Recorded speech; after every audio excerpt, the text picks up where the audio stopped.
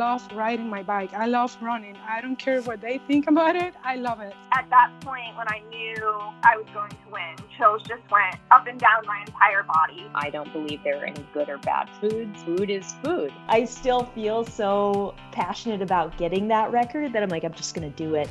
As an athlete, I was like, what's my story or what's your story? What can you learn from it? And what can you teach people? Welcome to the Iron Women podcast. I'm Alyssa Godesky. I'm here with my co-host and fellow professional triathlete, Haley Chura. Haley, how are you today? What's going on? Alyssa, I'm amazing today, like truly amazing. It has been 3 sunny days in a row in Bozeman, like bright blue sky, not a cloud in the sky. There were a few clouds today, but it was like the temperatures are probably too warm for mid-February, but I have been wearing shorts to walk cowboy. And so that's like not even running. Yeah. When you're running in shorts, right? Because I can generate some heat when I run, but walking is a different animal. And I walked cowboy in shorts today, which is just, I mean, again, long-term, probably not good, but short-term, I enjoyed it so much. Got some vitamin D, which from Inside Tracker results, I know I need. So I'm in like a super good mood. You know, Olympics have been going on. I even love the Super Bowl. It's just like it just seems like things are going really well. So I'm just riding this wave. How are you? I love that, Haley. I love it. I meant to get together some more Olympic trivia to give you this week, and then I totally dropped the ball on that. So listeners, don't get excited. There is no trivia other than, Haley, I am on the road right now. I am not in my normal. Where are you? So I'll give you a hint. This is your trivia question. I am in the state that you know where I am. You know I'm in Tennessee. So I don't want Wait, that was the worst trivia ever. I still have a trivia question. Okay. What is the state bird of Tennessee? The woodpecker? I don't know. Close. That was a good guess. I feel like I heard a woodpecker today, actually. A mockingbird, just a mockingbird, I think. So that's kind of fun. Like piece of trivia tidbit. I mean, I was gonna say like a volunteer, but that's not a bird. All I think of is like Tennessee Volunteers, because I am in that pool. But what are you doing in Tennessee? I mean, I assume you're not like, are you in Nashville? Are you doing some country music? Yeah, me and what? T Swift. She just heard that I officially became her #1 fan by keeping that album on repeat, and it was like fast track to T Swift's house. No.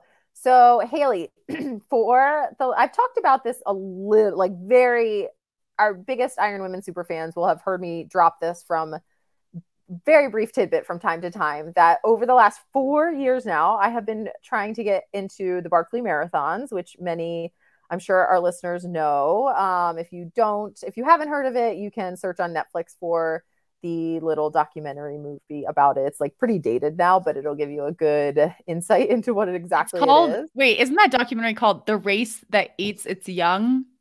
It's either called, it is called that. Yes. Yes, it is. Are you the young? So it gives you insight. Yes. I am trying to aspiring. I've been aspiring young to be eaten. Yes. For 4 years now. And it's been a roller coaster 4 years. In 2020, when the pandemic hit, I actually got in for like 2 days, and then he ultimately decided to cancel the whole race. But like then he is okay. In case someone hasn't seen the documentary, who is he? How long is it? I need a little bit of a brief reminder. He goes by Lazarus Lake. That's like his trail name, I guess you could say, right? It's like pseudo. What's that when people have like? This is the race director. Yeah, the race director. Oh, his alibi. Like, wait, no. Is that right? My brain is a little bit dead right now, but like it's his alter ego. The alter ego, yes. His real name is Gary Cantrell. He is notorious in the ultra running world for coming up with races such as this one, the Barkley Marathons, Big's Backyard Ultra, where you run like 4.2 miles or whatever on the hour, every hour as long as you can. He has a race where you run across the state of Tennessee, like literally just across the state of Tennessee, unsupported. I think the people can do it supported, but like the real race is unsupported, and it's literally 500 kilometers or something insane in July in Tennessee. So he has these very notorious in the ultra running world races. They're all just like they're not standard races. The Barkley Marathons involves on and off trail racing that also required, like, the trail is not marked for you. The course is not marked. He gives basically a verbal or a written outline of course description with like some navigation stuff, some just kind of like what he says you try and execute. And you're racing to books that he has put in the woods. You take a page out of the book to like prove you've been there. So it's a very kind of like a cult in ultra running following with this race, and the people who are trying to get in and the people who get in year after year and yada yada. So how far is it? So the rate Barkley is 5 loops it's allegedly 100 miles, but everyone knows that each loop is actually more like 25 or 26 miles, with, I think he's saying this year the loops are like really, I mean, more than ever, like over 10,000 feet of elevation gain. It's like pretty crazy. And the ideal world would be to finish all 5 loops, but I think only 15 men have finished in the, I don't know, 30 years or so that the race has been going on. No woman has yet to go. One woman has gone out on a 4th loop, and she did not finish that 4th loop. So that's the furthest that a woman has ever gone in this race. And I'm just like, I've been knocking at the door ready to change this, Haley, for a few years here. And it has been a roller coaster because it's a process to enter. I have been on the wait list for these several years, and it's like I have been mentally structuring the things I've been doing around, will I get off the wait list? Will I not? Can I pivot from what I'm doing to be able to get myself fit enough if I get off the wait list? And that this year I finally felt close enough to getting in that from the get-go I have been training like I could be racing, and I'm still on the wait list. Everyone listening, still on the wait list, not currently actually in yet this year, but it is really close, and there is a chance. There's a pretty good chance. How many people race? 40 every year. So not a lot of racers. And when do you find out if you get off the wait list? Are you going to like travel to, I mean, are you in, I don't think it starts this week. This seems a little early. So this is a training thing. This is not like being on call in case you get called up, the conch shell blows and they're like, oh, we only have 39. Where's Alyssa? I asked if I would be able to do that and basically said no. So basically like within reasonable travel time and like prep time, right? So a few days out, probably he might be in touch and be like, can you get down here reasonably? Yes or no? Because like once you're called off the wait list, that's your chance. You go or you're like basically done, right? So if I get called, I need to be like prepared to go. And in my mind, I'm prepared to go like on very, very short notice. So it is, I can't give race details, but if you watch the documentary, you get to learn more about when the race usually is and things like that. And it's exciting. So I feel like I'm super fit right now, Haley, which is really exciting. I'm here. You can come down to Frozen Head State Park in Tennessee, which is where the race is. You're allowed to train on trail. So you're not allowed to do any training on your own really off of trail in the park to explore. But I have been doing a couple loops. I coach an athlete who actually lives a couple hours away in Tennessee, and I was super excited. Kat actually came in for the last few days, so I've had some company running around the trails here in Frozen Head, and we've just been having a really good time. There was snow on the trail though, Haley, 16 hours south of New Hampshire, and there was still snow on the trails. What do you think of the trails? How do they compare? I mean, are they really gnarly? So the trails themselves, I would call them like, I don't know, medium technical to actually not technical in a lot of places, but the difficulty definitely comes from the like geography, I don't know, land structure of this state park.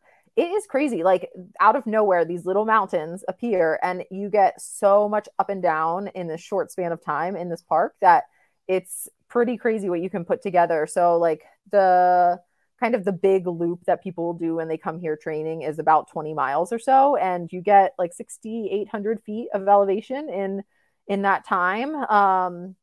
And it's just always up and down. Like there is no flat. So it's a different kind of training getting ready for this, but it's similar training to things I've done for like the long trail in the Adirondacks and things like that. And the trails, like, it is beautiful here. Like rural Tennessee is a pretty amazing place. And when you're up kind of at the top lookout tower, you can see the Smoky Mountains and it's really pretty. So it's a good little secret training destination too. So if nothing else, I'll be very fit after being here. Are there a lot of other people out there training?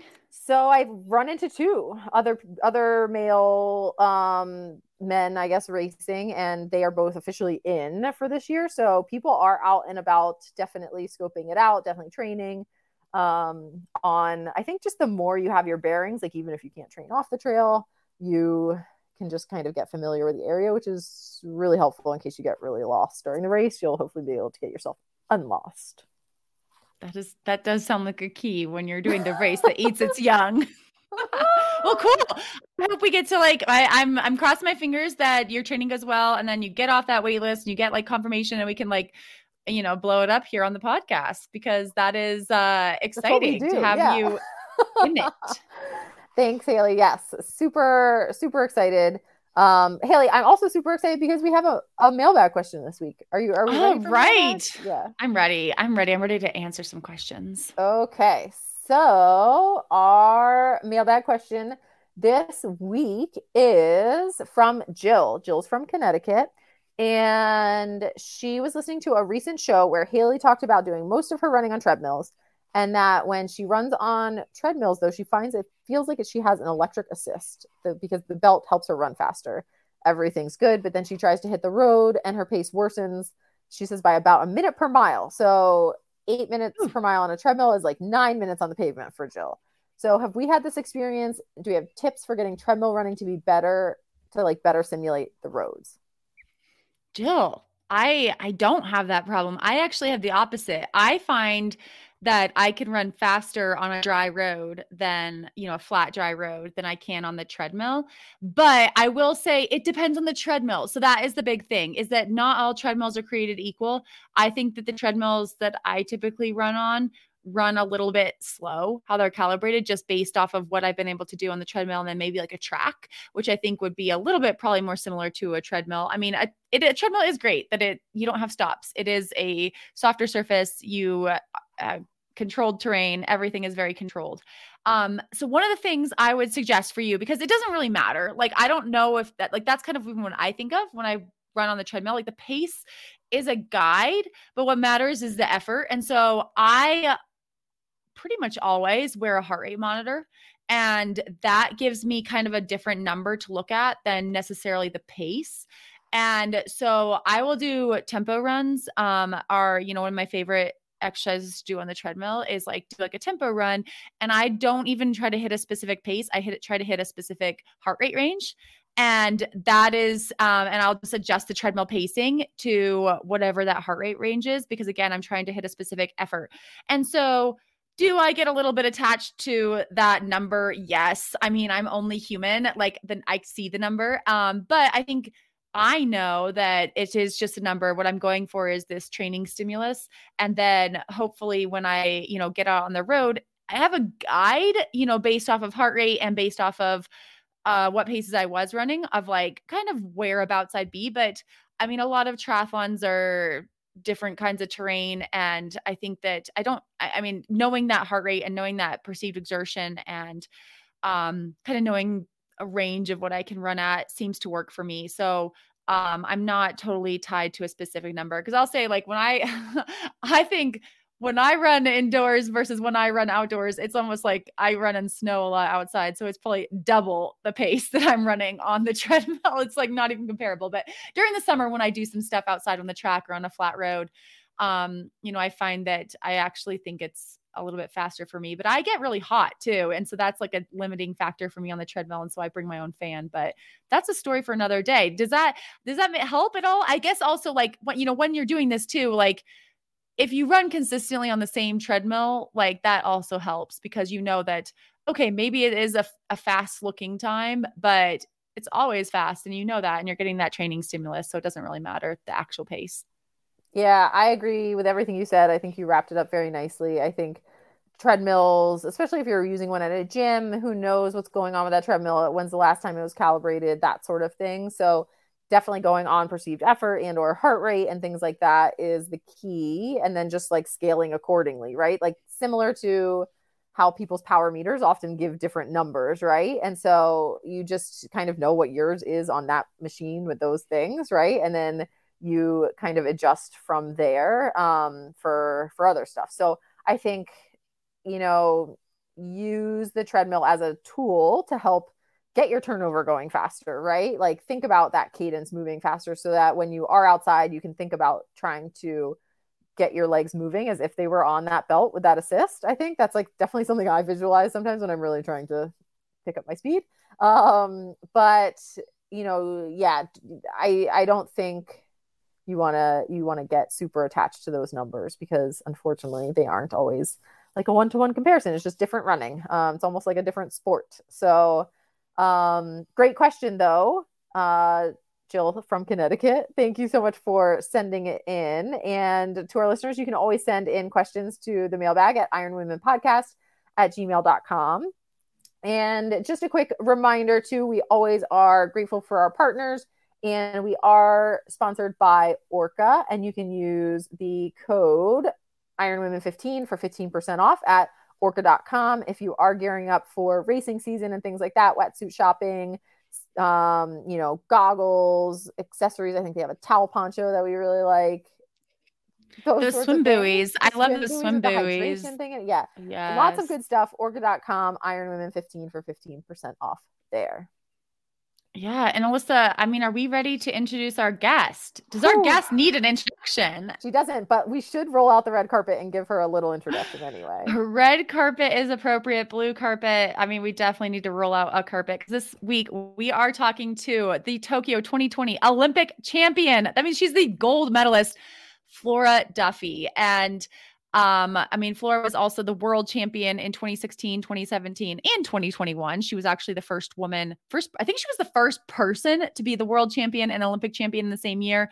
And then she's still the only woman to have accomplished that so far. And she did do that just this past year, but she was also the 2018 Commonwealth Games champion. She's a 6-time Xterra off-road world champion, which she also won in 2021. So she has been on a roll, folks.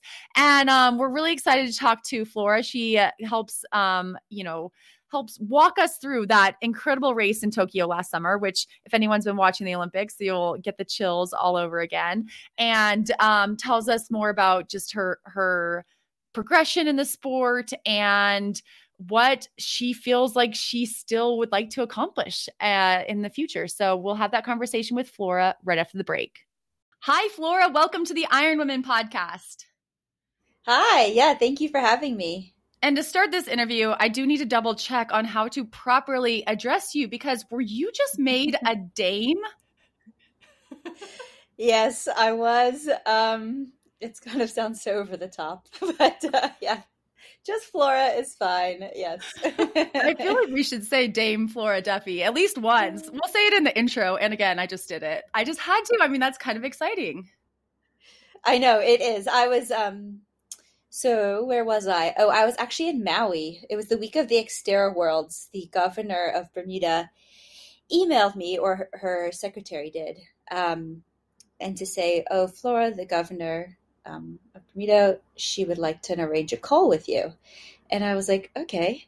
So anyway, the next day we had a call. I'm like, getting ready for Worlds in Maui. And that's when she told me the news that my name was being put forward.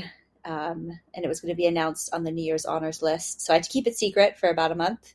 And then, it was definitely kind of surreal and strange and, pretty special. So we'll see if, I don't know, because I know other dames like Dame Kelly Holmes, the British runner, like that's always said with her name now. And like, even for sirs, like that's also always said. So I'm like, oh, but I don't know. I haven't officially received the title, I say. So, I think you should just go with it and start just using it all that. I definitely probably won't. I can tell you that.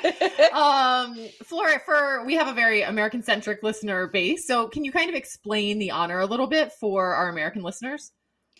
Oh my gosh. Now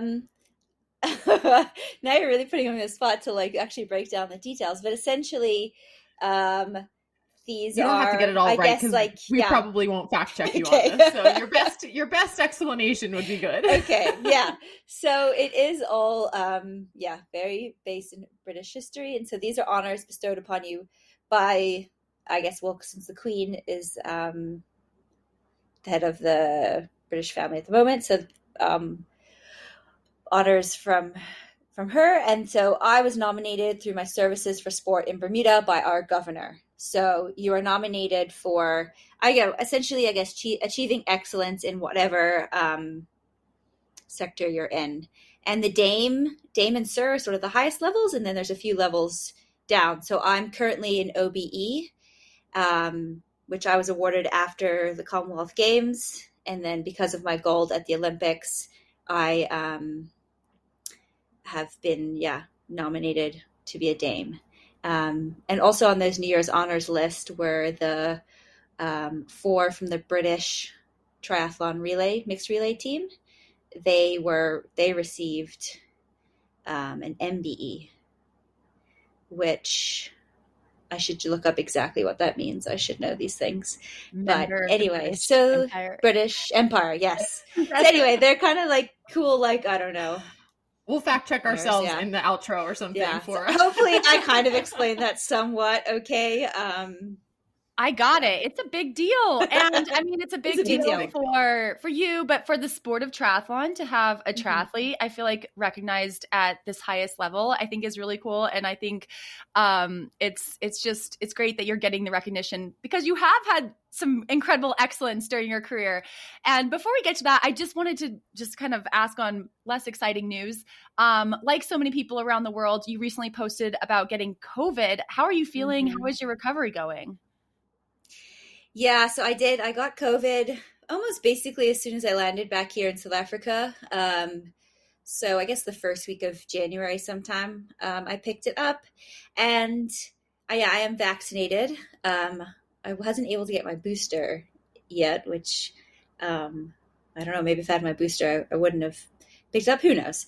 Anyway, I did get COVID. I was knocked down for like 3 or 4 days. In bed with just kind of typical light flu symptoms, chills, hot, cold, achy, had a headache, and just all around felt pretty exhausted. Was just kind of sleeping for those 3 or 4 days. My husband, Dan, also thinks he got it, but he was like pretty much fine. He didn't feel great, but was like able to kind of like, operate. He wasn't going to work, but like he could work from home, was fine. Whereas I was like down and out in bed. And so then that was at the end of my 6 weeks that I took off. And I really took the 6 weeks off because I was like kind of over triathlon by the end of last year. So I enjoyed that break and then got COVID. And then, And then so my return to training has been very, very slow, very gradual. I really had to watch my heart rate, the amount of volume I was doing. So my coach definitely was very strict on what I could and could not do and gave me, exact guidelines to follow. So it's definitely been, it's kind of frustrating, but at the same time, like I really would do the tiniest bit of training. I'd be like so tired and just go back to sleep. Now I'm like 3.5 weeks post. And so I'm feeling way better now, like totally fine. And I'm able to start building into some more training, which is nice. And so it sounds like, I guess it's kind of like good and bad, right? It came at the end of a break. So it's not like it derailed, a huge block that you were really in the middle of and kind of eager to keep going with. But what was your like mental strategy? Like the new year brings all kinds of feelings to people anyway, right? So it's like new year, you're just coming off a break, ready to probably start to get going again, or were you, right? Like what was your mental strategy for kind of being like, oh, it's going to be at least another week, if not 2, 3, right? Before you're really feeling back like normal self again. Yeah, definitely. It's funny. I was thinking about that quite a lot because if this had happened a year before, the start of 2021 in an Olympic year, I would have been freaking out, like losing my mind, and just, really struggling. But I don't know. For me, I kind of almost started this year before I got COVID in a totally different mental space, like just such a lightness because the Olympic build and the Olympics is done. So this year, even regardless of, I'm starting this year with COVID and I'm really unfit and I'm like kind of a little bit behind where I thought I would be. Like, it's like, it's no worries. It's not an Olympic year. That's all done. And just kind of I don't know. I think it's taking some quiet confidence from the past year and all the years building up to the Olympics that a few weeks isn't going to like derail my whole season. And if anything, slowing me down and holding me back is fine. So in a way, I was able to stay pretty positive through it and just kind of roll with it. And at the same time, like almost everyone's going to go through this at some point. It depends, how COVID hits you. It's really individual, but it's almost just part of part of life right at the moment. And so we are recording this just before the Winter Olympics in Beijing. And we know you're a Summer Olympian, but we are glad that you're here to help kind of indulge our Olympic fever. And we would love to reminisce about that incredible day in Tokyo last summer. So the first question I just kind of have logistically, like the women race the day after the men. And I'm curious if you watched the men's race at all to get a feel for how your own race might play out. Yes, I did. So the men raced on the Monday Japan time. Wait, I shouldn't even do days because I'm going to get myself confused. So the men raced the day before we did.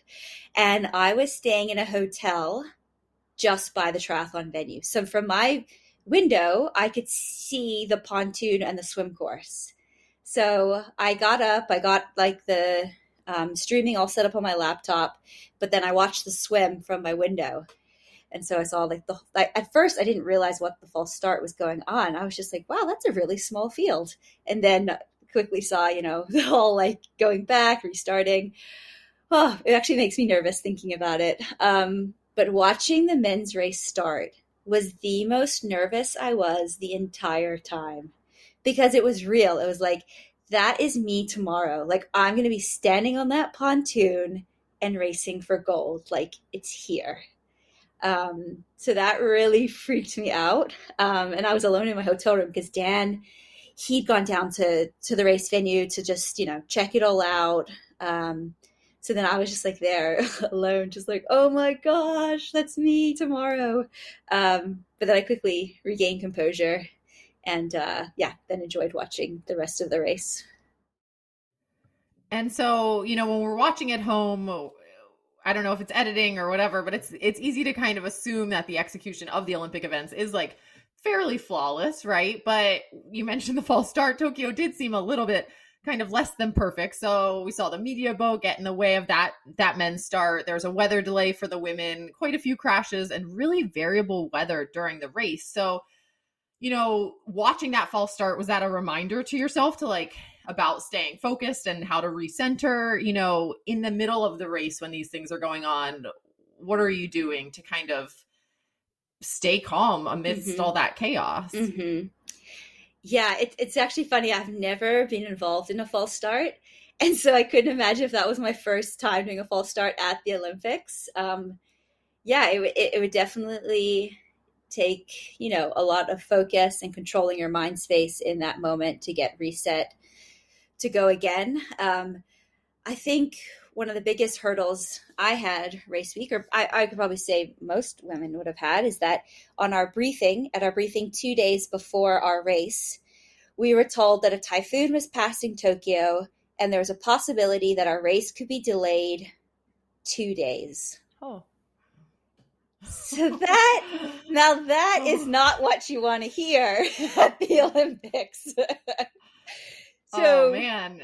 Yeah. And the decision was going to be made at 5 p.m. on Sunday, the day of the briefing. So our briefing was Sunday morning. By Sunday evening, they would make a decision. So obviously you're spending all Sunday just like, oh my gosh, am I racing in 2 days' time? Or is it 4 days' time? And, when you've had your precise taper and you've known about this date for, quite a while, at that point, given the year postponement, those 2 extra days would have made like a massive difference, I think, to many people's mental and emotional states. Just processing that, just rolling with the punches, and just knowing, I guess going back to thinking about all of my preparation, that I was in a confident space, I had great form, I could execute regardless of whatever day it was going to be, whatever time, whatever the conditions were going to be, just to be confident in my abilities. And anyway, sure enough, we did race on the scheduled race day. But again, I woke up, we started at, well, we were meant to start at 6:30 a.m. We started at 6:45 a.m. because there was a 15-minute delay. But when I woke up at 3, it was just like rain lashing the window, wind, just like you looked out the window, you're like, oh my God, what am I going to race in? It's the complete opposite conditions of what I prepared for. We prepared for, sunny, hot, humid, exactly what the men had. And then ours was complete opposite. I mean, mind you, it was still humid and it was still warm, but it wasn't that like 85 to 90 Fahrenheit we were expecting. It was more like 75 to 80, still humid, but it was windy and raining. And so we had all sorts of like cooling stuff for me to use before the race, ice vests, slushies, wet towels, ice. And then none of that was used. In fact, I was like putting dry towels all over me. I had Dan's big jacket on me. I had my shoes on. And I walked out with all of that onto the pontoon and literally took it off with a minute to go because I didn't want to get cold. And it was like, in like no point in our preparation did I think about being cold on the start line at the Olympics in Tokyo in the summer. So it's just like so many different things just switched up and changed, and you just had to really just adapt as it all was happening. And thankfully for me, I've been to a few Olympics. I've raced at many high-level events. I have a lot of experience. So I was able to use all of that just to manage all of the different changing factors as the hours kind of went on leading to the race. But Flora, in Tokyo, you came out of the water in a group of 7 women that broke away during the swim. And all the medalists ended up coming from that group. So about 6 weeks before Tokyo, you raced in Leeds, where you finished 4th. And I guess in that race, you noticed a weakness in your swim. So can you talk to us about like racing in Leeds, what you learned, and how you were able to make the necessary changes to your swim in just over a month? Mm-hmm. Yeah, so the between Leeds and the Olympics, I think was about 7 weeks, maybe 6 weeks. So yeah, at Leeds, it's funny. The swim is so fast now in women's world triathlon racing. And I actually came out of the water, I think like 10th, which is typically not bad. But because that first, I guess it was about 6 of them. You had Jessica Claremont, Lucy Charles, Maya Kingma, whatever. They were just off like rockets. And coming out of the water 10th was just not good enough. Mind you, I did have some bad luck. It was the first time ever I dove in and immediately just had arms on me and just got pulled back, hit, dunked. Like I've never had that happen to me in a ITU race before. And in one sense, it was a bit of like a shock and a little worrying because that was my race for the podium over. Because the swim was so fast at the front that like I eventually had to find some clear water. And then I did swim up to the, I guess, second little chase group behind the 4 that were gone. But the race was gone, right? And I was like, what if this happens to me in Tokyo? Like I can be in excellent form, but you just have some weird bad luck where you just get swum over and hit and dunked, which can happen when 60 women are starting and going to the same buoy. So yeah, anyway, that definitely scared me and maybe like overscared myself. I don't know if that makes sense. To then really focus on my swimming in that time between Leeds and Tokyo. And yeah, I just made a few changes, particularly working on my takeout speed. That's kind of, I guess, one of my weaknesses. So really doing a lot of VO2 work in the pool. Yeah, really just, working on your VO2, settling into threshold. It's not that much fun, but that's ITU racing. And if you can't do that, then I knew I wasn't going to be in the mix for the medals because I knew in Tokyo the swim was going to be on. It would split up. And depending on who was in that front group, I had a pretty good idea. It was going to be very hard for that chase group to bridge up. So I just knew I had to be in that front group. And I was very nervous for the swim in Tokyo. I was like, I just have to get there. And then, yeah, sure enough, I had a great swim and I felt very comfortable. And I got to the first or second buoy, and I could look up and I could kind of tell I was seventh or sixth, and I could tell who the 5 or 6 women in front of me were, whose feet I was on. So Georgia's feet, I think Georgia was on Summer's feet. Summer might have been on Katie's feet, and Jess, yeah. So then I was like, okay, this is great. You just have to stay here. And then when we got onto the bike and I heard the first split back to the chase group, I was like, that's it. This is the race. This is where the medals are coming from. Now just stay on your bike because it's pouring down with rain, super slippery, lots of corners and lots of white lines. So, and so, going with that, so in the past, we have seen you make like a big solo move on the bike, and in Tokyo, it looks like you kind of sat in a little bit more than you typically would. So was that a purposeful tactic based on the conditions of the day and knowing kind of that chase group was, pretty far out of it? So like playing it not even safer, but a little bit, not going to make that move quite as much? Yeah, I think for a few reasons, yes. One, the bike course was very technical and slick, and I just wanted to kind of get through it as safely as possible. And the second biggest reason is that I really can back my run now. So it was a 70-second gap. I didn't need, I didn't need any more than that. I mean, I was also confident that if I came off the bike with everybody, I could, confident I could run for a medal. So yeah, taking it into all that account, I was like, well, take your pulls as you need to, but you don't need to be aggressive. You don't need a bigger gap. You just need to be smart. Continue to, take in your fuel because it is still hot and it is still humid, and you're going to need to run a really good 10K off of this. So just, I could just be strategic, right? And it was kind of nice that I had a few cards to play. And I didn't have to play my usual card of trying to really push the bike and try to go off the front. Mind you, that's also gotten a lot harder because a lot of the women are a lot stronger and they also know that tactic. So, a few reasons. When you're in a group like that, are you talking to each other and making sure everyone takes a turn with their pole at the front? Yes.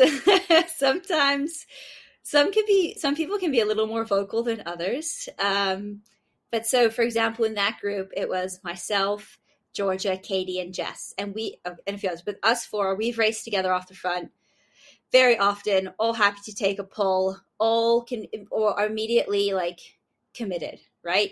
If we can see one of us like within the first few meters of the bike, it's just like on, and we can just work together and have a common goal.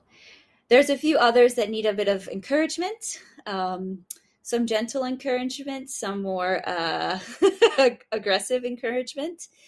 There was a few women that were shouted at to take a pull in our group. It doesn't have to be an aggressive, massive pull.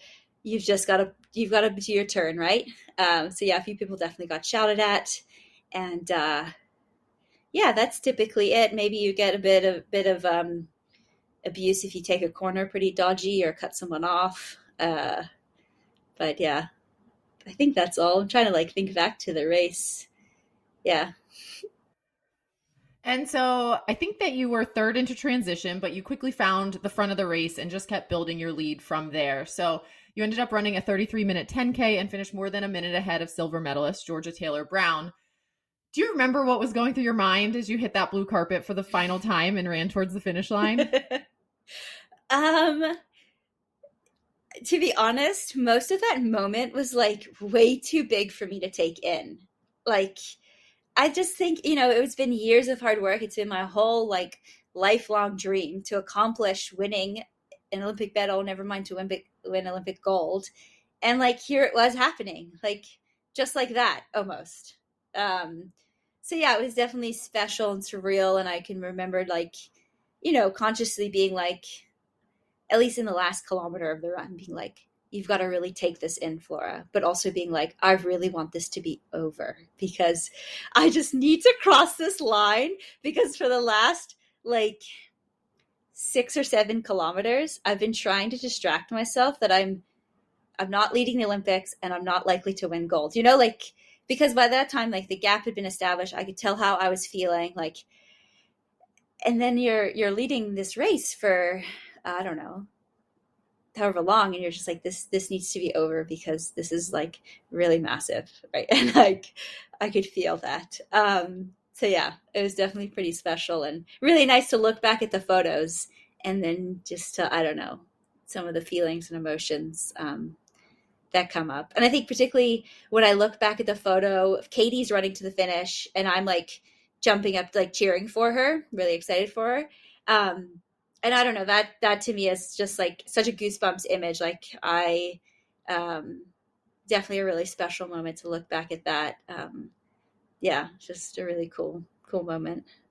I do love that photo of you, jumping, arms outstretched, really excited for an American to win bronze. And just about the kind of international camaraderie between the women who are racing the World Championships triathlon series and the Olympic series.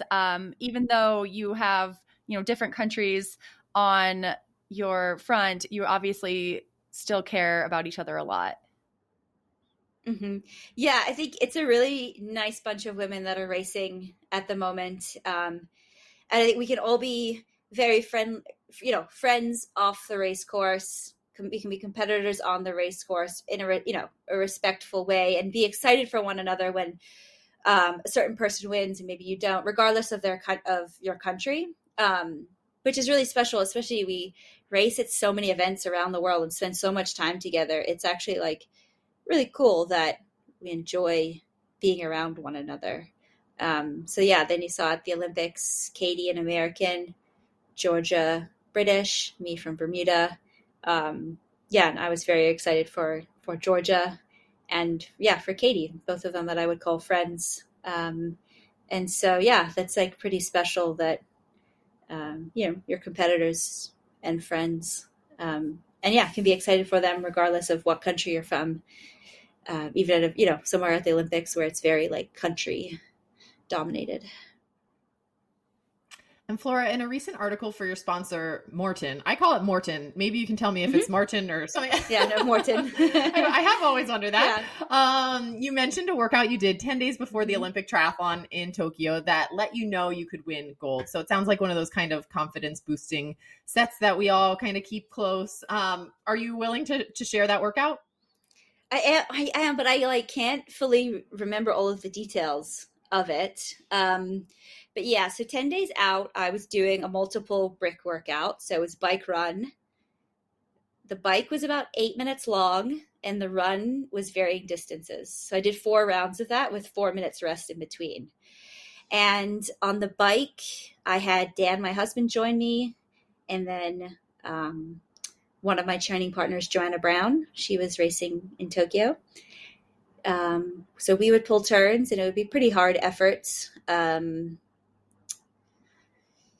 Kind of in and around, I guess, what you would take race pace pulls, I guess. But I can remember I was taking my pulls and it was on flat and Dan was like, geez, Flora, can you relax a little bit? And I'm like, wow, that's weird. Cause usually Dan's a pretty strong guy, used to race on the flat when he's fit. I'm not really much of a match for him. And I was like, oh, wow, that's kind of cool. And I was like, this is coming so feels so comfortable and good. And then we got off and the first run was a kilometer and we're in Boulder. So we're at altitude and I ran it in 3:07. And I was like, oh, that's quite good. Off of a hard bike. And my other training partner, Chelsea Burns, was just doing the runs. And so she looked at her watch. She was like, geez, Flora, can we chill out a little? And I was like, oh, wow. Okay. And so then we 4 minutes rest. We did that again. And I think the run was a mile. I can't remember the time though. I can just remember kilometer ones, but anyway, and then we did it 2 other times. And I remember just each time the way I was just able to back it up. And just, how I ran and how I was riding that, I finished the workout and Dan, Chelsea, and Joanna were like, jeez, this girl is fit. I think they definitely knew that day.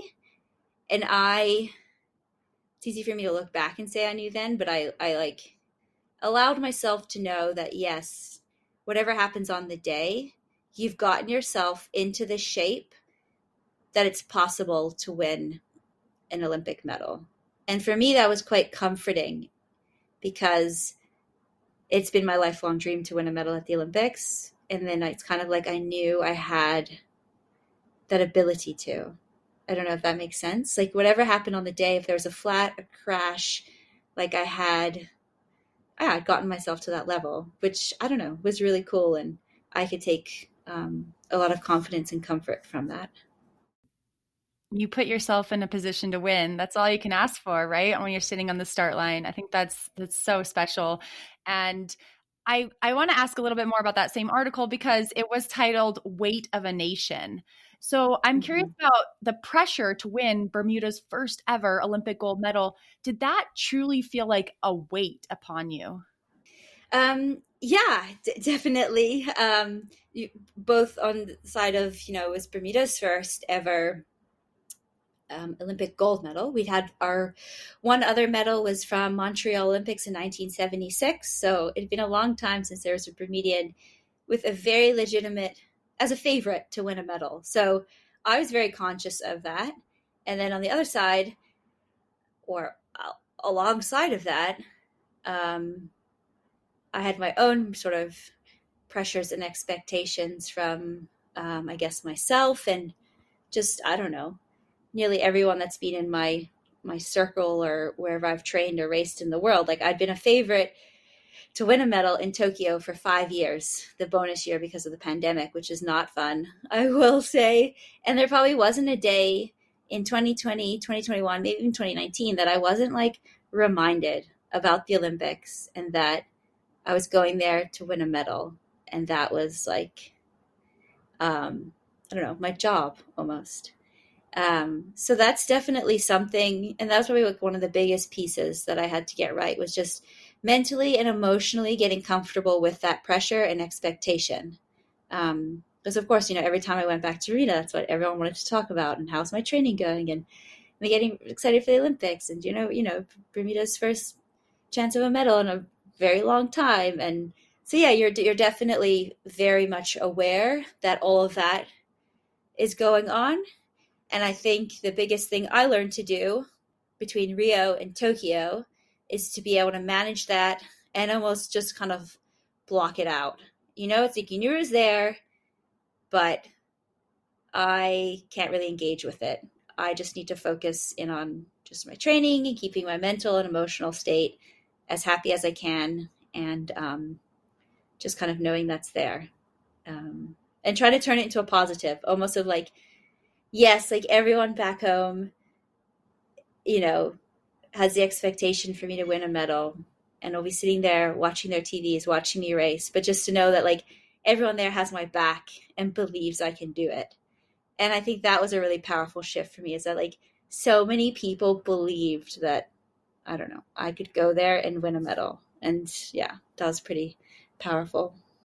And on October 18th, 2021, Bermuda celebrated Flora Duffy Day. Corkscrew Hill, which was a prominent feature of the WTS race in Bermuda in 2018, was renamed Flora Duffy Hill. And of course, we mentioned you're now a dame. So does the recognition, kind of make the ups and downs, especially like through the pandemic, that, one major down that you probably never would have foreseen coming? Like, does that help make it worth it? Or, how does it feel like to have now the recognition you deserve? Like, is that kind of fulfilling for you? Yeah, I think the recognition is really nice. It is, yeah, pretty amazing, like how much it meant to everybody. And, yeah, I guess, having the hill named after me, the holiday, being a dame. And I think those are all like, that's all really nice and special. But I think for me, the Olympics was so personal, like such a personal dream. Like I have dreamed of this since I was like an 8-year-old doing my first triathlon. And then to have reached that, it was very fulfilling regardless of what, added extras I received along the way. So yeah, all in all, it's been very special. But I think for me, what's I've enjoyed the most is hearing people's emotional response to me winning. And in a way that's like kind of beautiful, right? I guess if you can, doing a triathlon and you can evoke an emotional response from somebody, it doesn't mean that they watch you often or really know triathlon, but can be moved by a performance. I don't know if that makes sense. Like that was kind of really special to hear so many accounts of where people were watching, how they reacted, how they felt, from all walks of life, right? And from all corners of the world. I think that's just such a powerful thing about the Olympics, that everyone tunes in to watch. And so, yeah, just the amount of people that reached out to me and, said that they watched, like, I don't know. For me, that was kind of like the most special. And I think also for me, I'm quite an introverted person. So when I went home to Bermuda, and there was lots of celebrating and like lots of spotlight on me, it was definitely so much for me to take in. It's also kind of weird at the same time, because you're like, well, I just do triathlon. I just wanted to win this race. And I didn't realize like all of this would happen, because I didn't really think about the outcome. Like the goal was execute a great race and ideally win a medal, ideally the gold. And then you never think about, okay, you win the gold and then what happens? And it's just like your world explodes. It was pretty crazy. Your world exploded, but there really wasn't much time for you to like soak it in and celebrate, because, with the pandemic, how it changed the calendar, you had several WTCS races right after. So how did you stay focused enough through all of that Olympic excitement, winning the gold medal, Olympic champion, to have strong races in Montreal and Edmonton to score the points necessary to win that WTCS World Championship title just a few weeks after becoming Olympic champion? Yeah, that was definitely a very intense period. Adding to the fact that racing in Canada at that time, you still had to quarantine. So that was like super horrible. We had to, we arrived in Canada and we just spent 3 days in our hotel room, and then you could race, and then went to Edmonton and also just stuck in your hotel room. So that was definitely, I was like, geez, I just won the Olympic Games and now here I am like stuck in a hotel room in Canada. I was like, I don't know. On one hand, kind of managing that. On the other hand, you're managing all the emotions of having won and the aftermath of winning, but also trying to, go for a world title. I definitely had to dig pretty deep for those two races. I really enjoyed the Montreal format with the Super Sprint Eliminator. I think that's what it's called. The 3 mini races. I really liked that. A lot of people were kind of against it, but I guess for me, I've done so many sprints in Olympics that to do something so different, especially right then, was actually so fun. It was super hard. And then for Edmonton, which was the grand final, that was probably my most testing race of the year. I was pretty close to empty. I think more emotionally and mentally, and then to kind of get up and race at that level, it took a lot from me. And but at the same time, it was great that I was able to clinch the world title. Doing those two back to back, I don't think I would recommend it. I don't think I will try to do that again. But it was pretty special to, I was like the first person to do it for about 2 hours, and then Christian matched me. So I was like, oh, cool. Thanks, Christian. It was pretty special and definitely very intense. And I got back from Canada and I took a week off, and I basically just like laid in my bed and watched Netflix. And I try not to talk to anybody. And Flora, you mentioned a little bit how you have been racing at such a high level, and you've had exposure to these high level racing now for really more than a decade. Your first Olympics were in Beijing in 2008, and your progression from there has been, you didn't finish in 2008. In London, you finished 45th, 8th in Rio, and then finally the win that came in Tokyo, right? So what do you think, and you also touched on the fact that, this isn't an Olympic year. And so it kind of is a bit lighter for you mentally, right? So there's a huge amount that's going on with your career that's tied to that 4-year Olympic cycle, or 5-year in the last case, right? So what is it that has helped you stick with the sport throughout such a long time at such a high level and kind of manage that roller coaster of riding the Olympic cycle? Mm-hmm. Yeah, I think it's always kind of been this Olympic dream. And I mean, obviously, I really love triathlon and the lifestyle and the opportunities that it's given me and the people I've met and the places I've gone to, you know, all of that. But yeah, I think it's really just been this, Olympic dream, to be honest. And in London, I was 45th, 44th. I'd crashed. So that was, you know, a bit of a disaster. And then in Rio, at the start of the year, I can remember talking with my coach, and it was like, if I finished anywhere between 6th and 10th, that would be like an incredible race for me. And then as that year went on, I was ranked number 1 in the world. I'd won like the final WTS before the event. And like, you know, I'd suddenly kind of thrust myself into this outside podium person or hopeful. And that was like a whole new like set of challenges to manage and more exposure and emotion, just everything. I was like, oh my gosh, this is horrible. And then you learn a lot from that, right? And I enjoyed the race. And then, I don't know, from there, I was kind of like, well, maybe it's possible to win a medal in Tokyo. So anyway, I guess, just this Olympic dream has really kept me motivated in there. And there's been many, many lows along the way, injuries where I didn't think I was going to come back. But yeah, I've always had a great team around me and managed to bounce back. But yeah, I'm at an interesting point now where I have achieved that lifelong goal of winning an Olympic medal. And so I'm almost kind of at a point of like, well, where to next? Or like, what, I don't know, what is driving me now? Like it's an interesting kind of reflection point. And I think I only really noticed it when I got back here to Stellenbosch at the beginning of 2022, because this is where I start every year of training. And, you know, the past 2 years, 2020, prior to pandemic, was an Olympic year. 2021 is Olympic year part 2.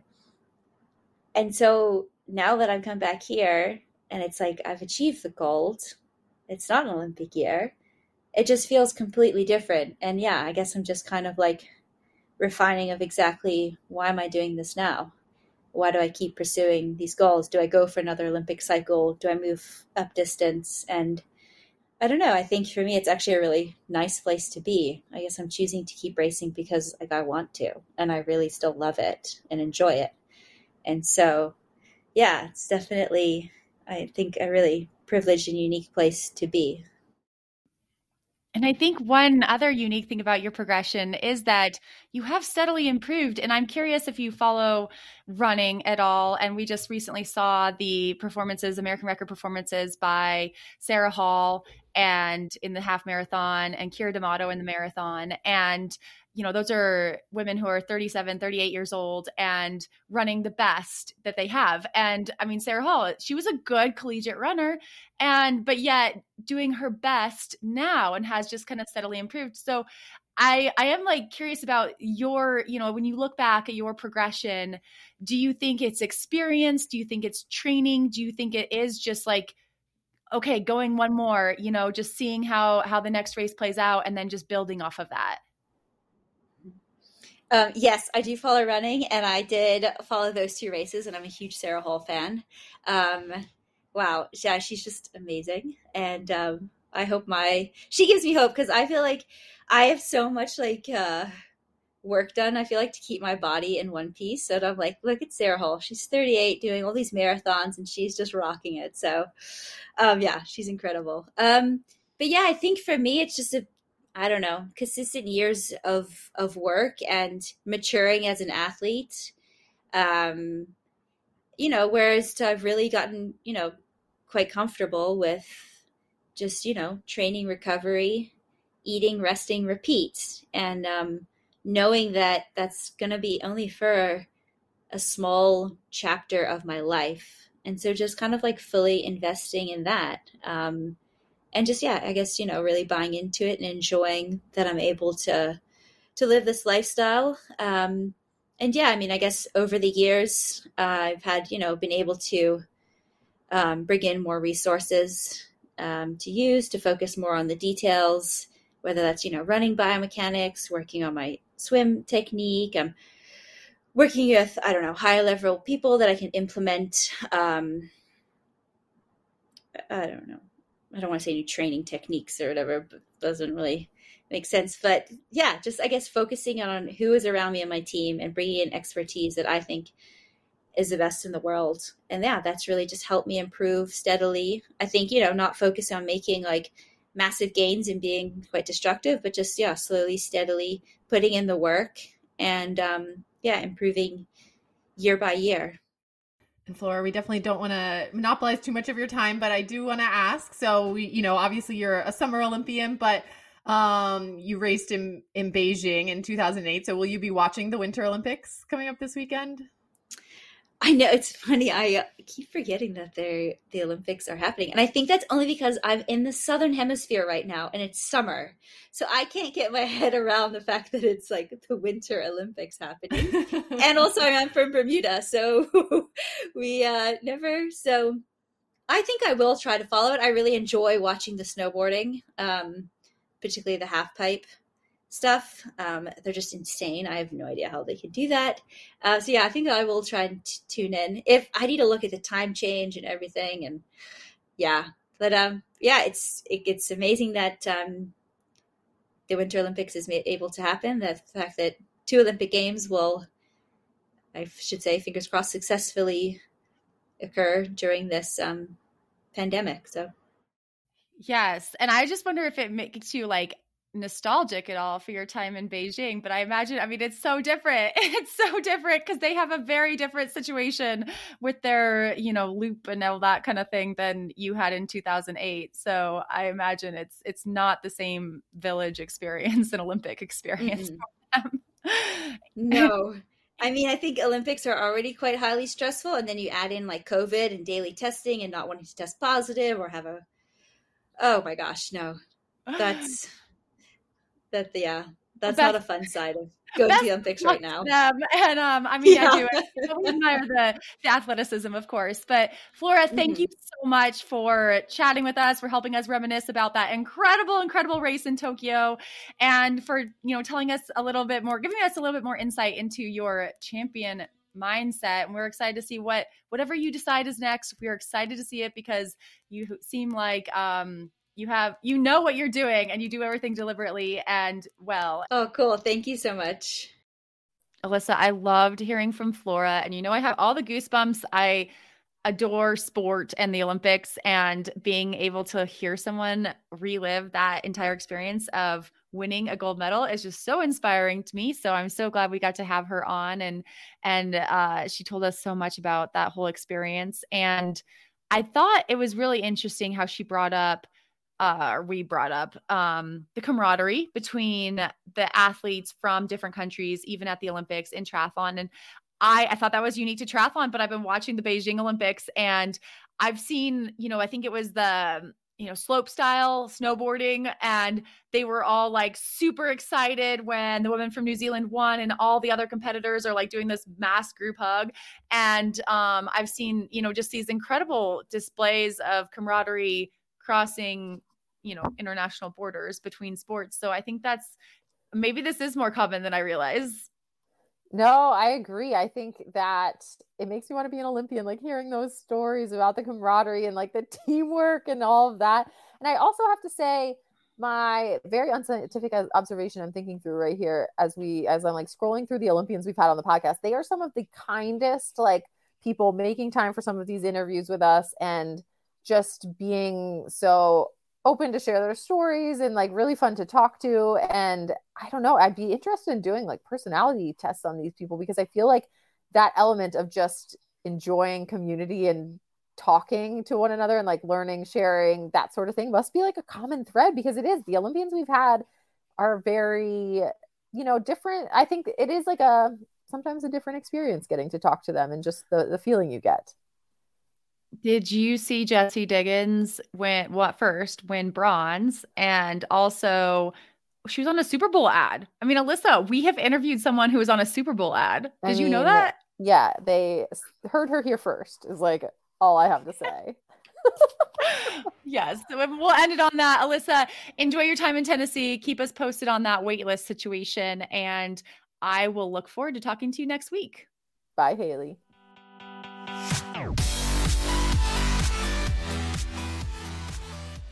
You have been listening to the Iron Women podcast, hosted by Haley Chura and Alyssa Godesky. Iron Women is a production of Feisty Media and is edited and produced by Lindsay Glassford. Head to livefeisty.com to find more podcasts, events, stories, and fresh perspectives. Thank you to our sponsors, Noon Hydration, Zelios Skincare, Orca Sportswear, and Inside Tracker. You can find all websites and discount codes at ironwomenpodcast.com. Thanks for listening.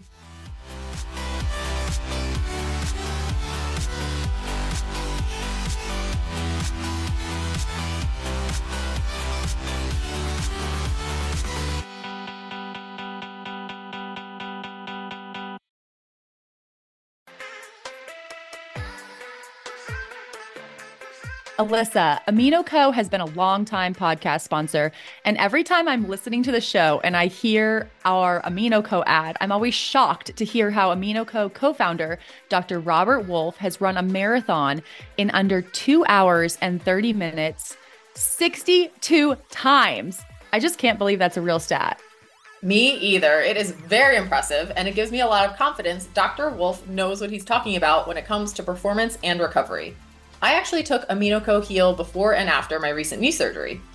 I've been using Heal a lot after really big workouts as I've started to ramp up my training.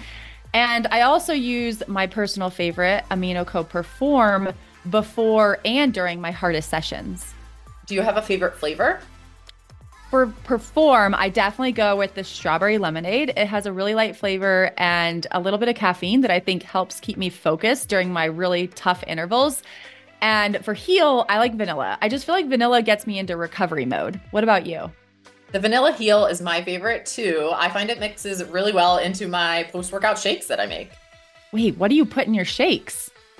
Well, oftentimes just whatever I have in the fridge, sometimes vegetables, sometimes collagen, whatever I have. Summer shakes are way more interesting because it's like I make them cold. The winter shakes are a little less fancy. Do you ever add snow to your winter shakes? I mean, I'm going to start doing that now. I don't know. Make sure it's clean snow.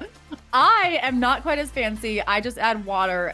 I think it still works pretty well. But however you like your AminoCo, you can rest assured that in clinical trials, muscle protein synthesis from exercise more than doubled by athletes using Perform, and Heal was shown to trigger muscle growth and repair better than other high-quality protein sources.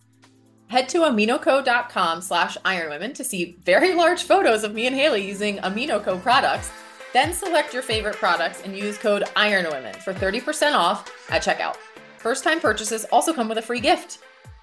That's aminoco.com/ironwomen and code IRONWOMEN for 30% off.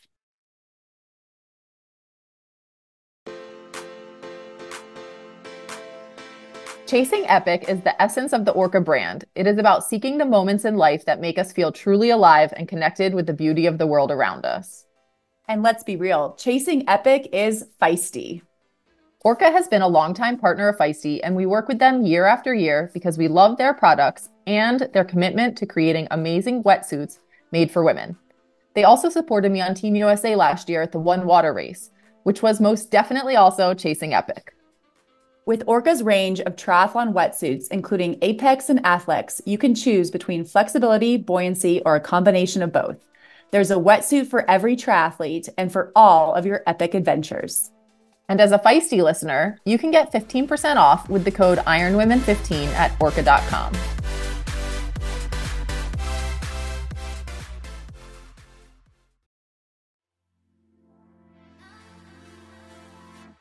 All right, Alyssa, I'm starting to swim more again, and I feel like you were swimming a lot last year with One Water. And how did you keep your hair from getting so destroyed? I was swimming so much last year, and I used Try Hard, Kelly, and I still swear by it.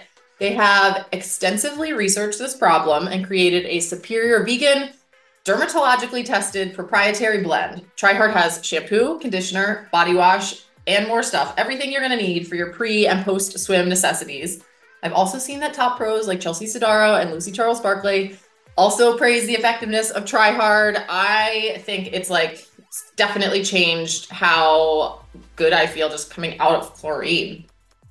And we have a code right now too for anyone who wants to try, try TryHard and stop suffering from dry, itchy skin, having their hair get all, green, which happens to me because mine's super blonde and get all beat up. You can try any of the TryHard products with the code 20feisty. That's 20feisty for 20% off store-wide at tryhard.co. So that's 20feisty for 20% off at tryhard.co.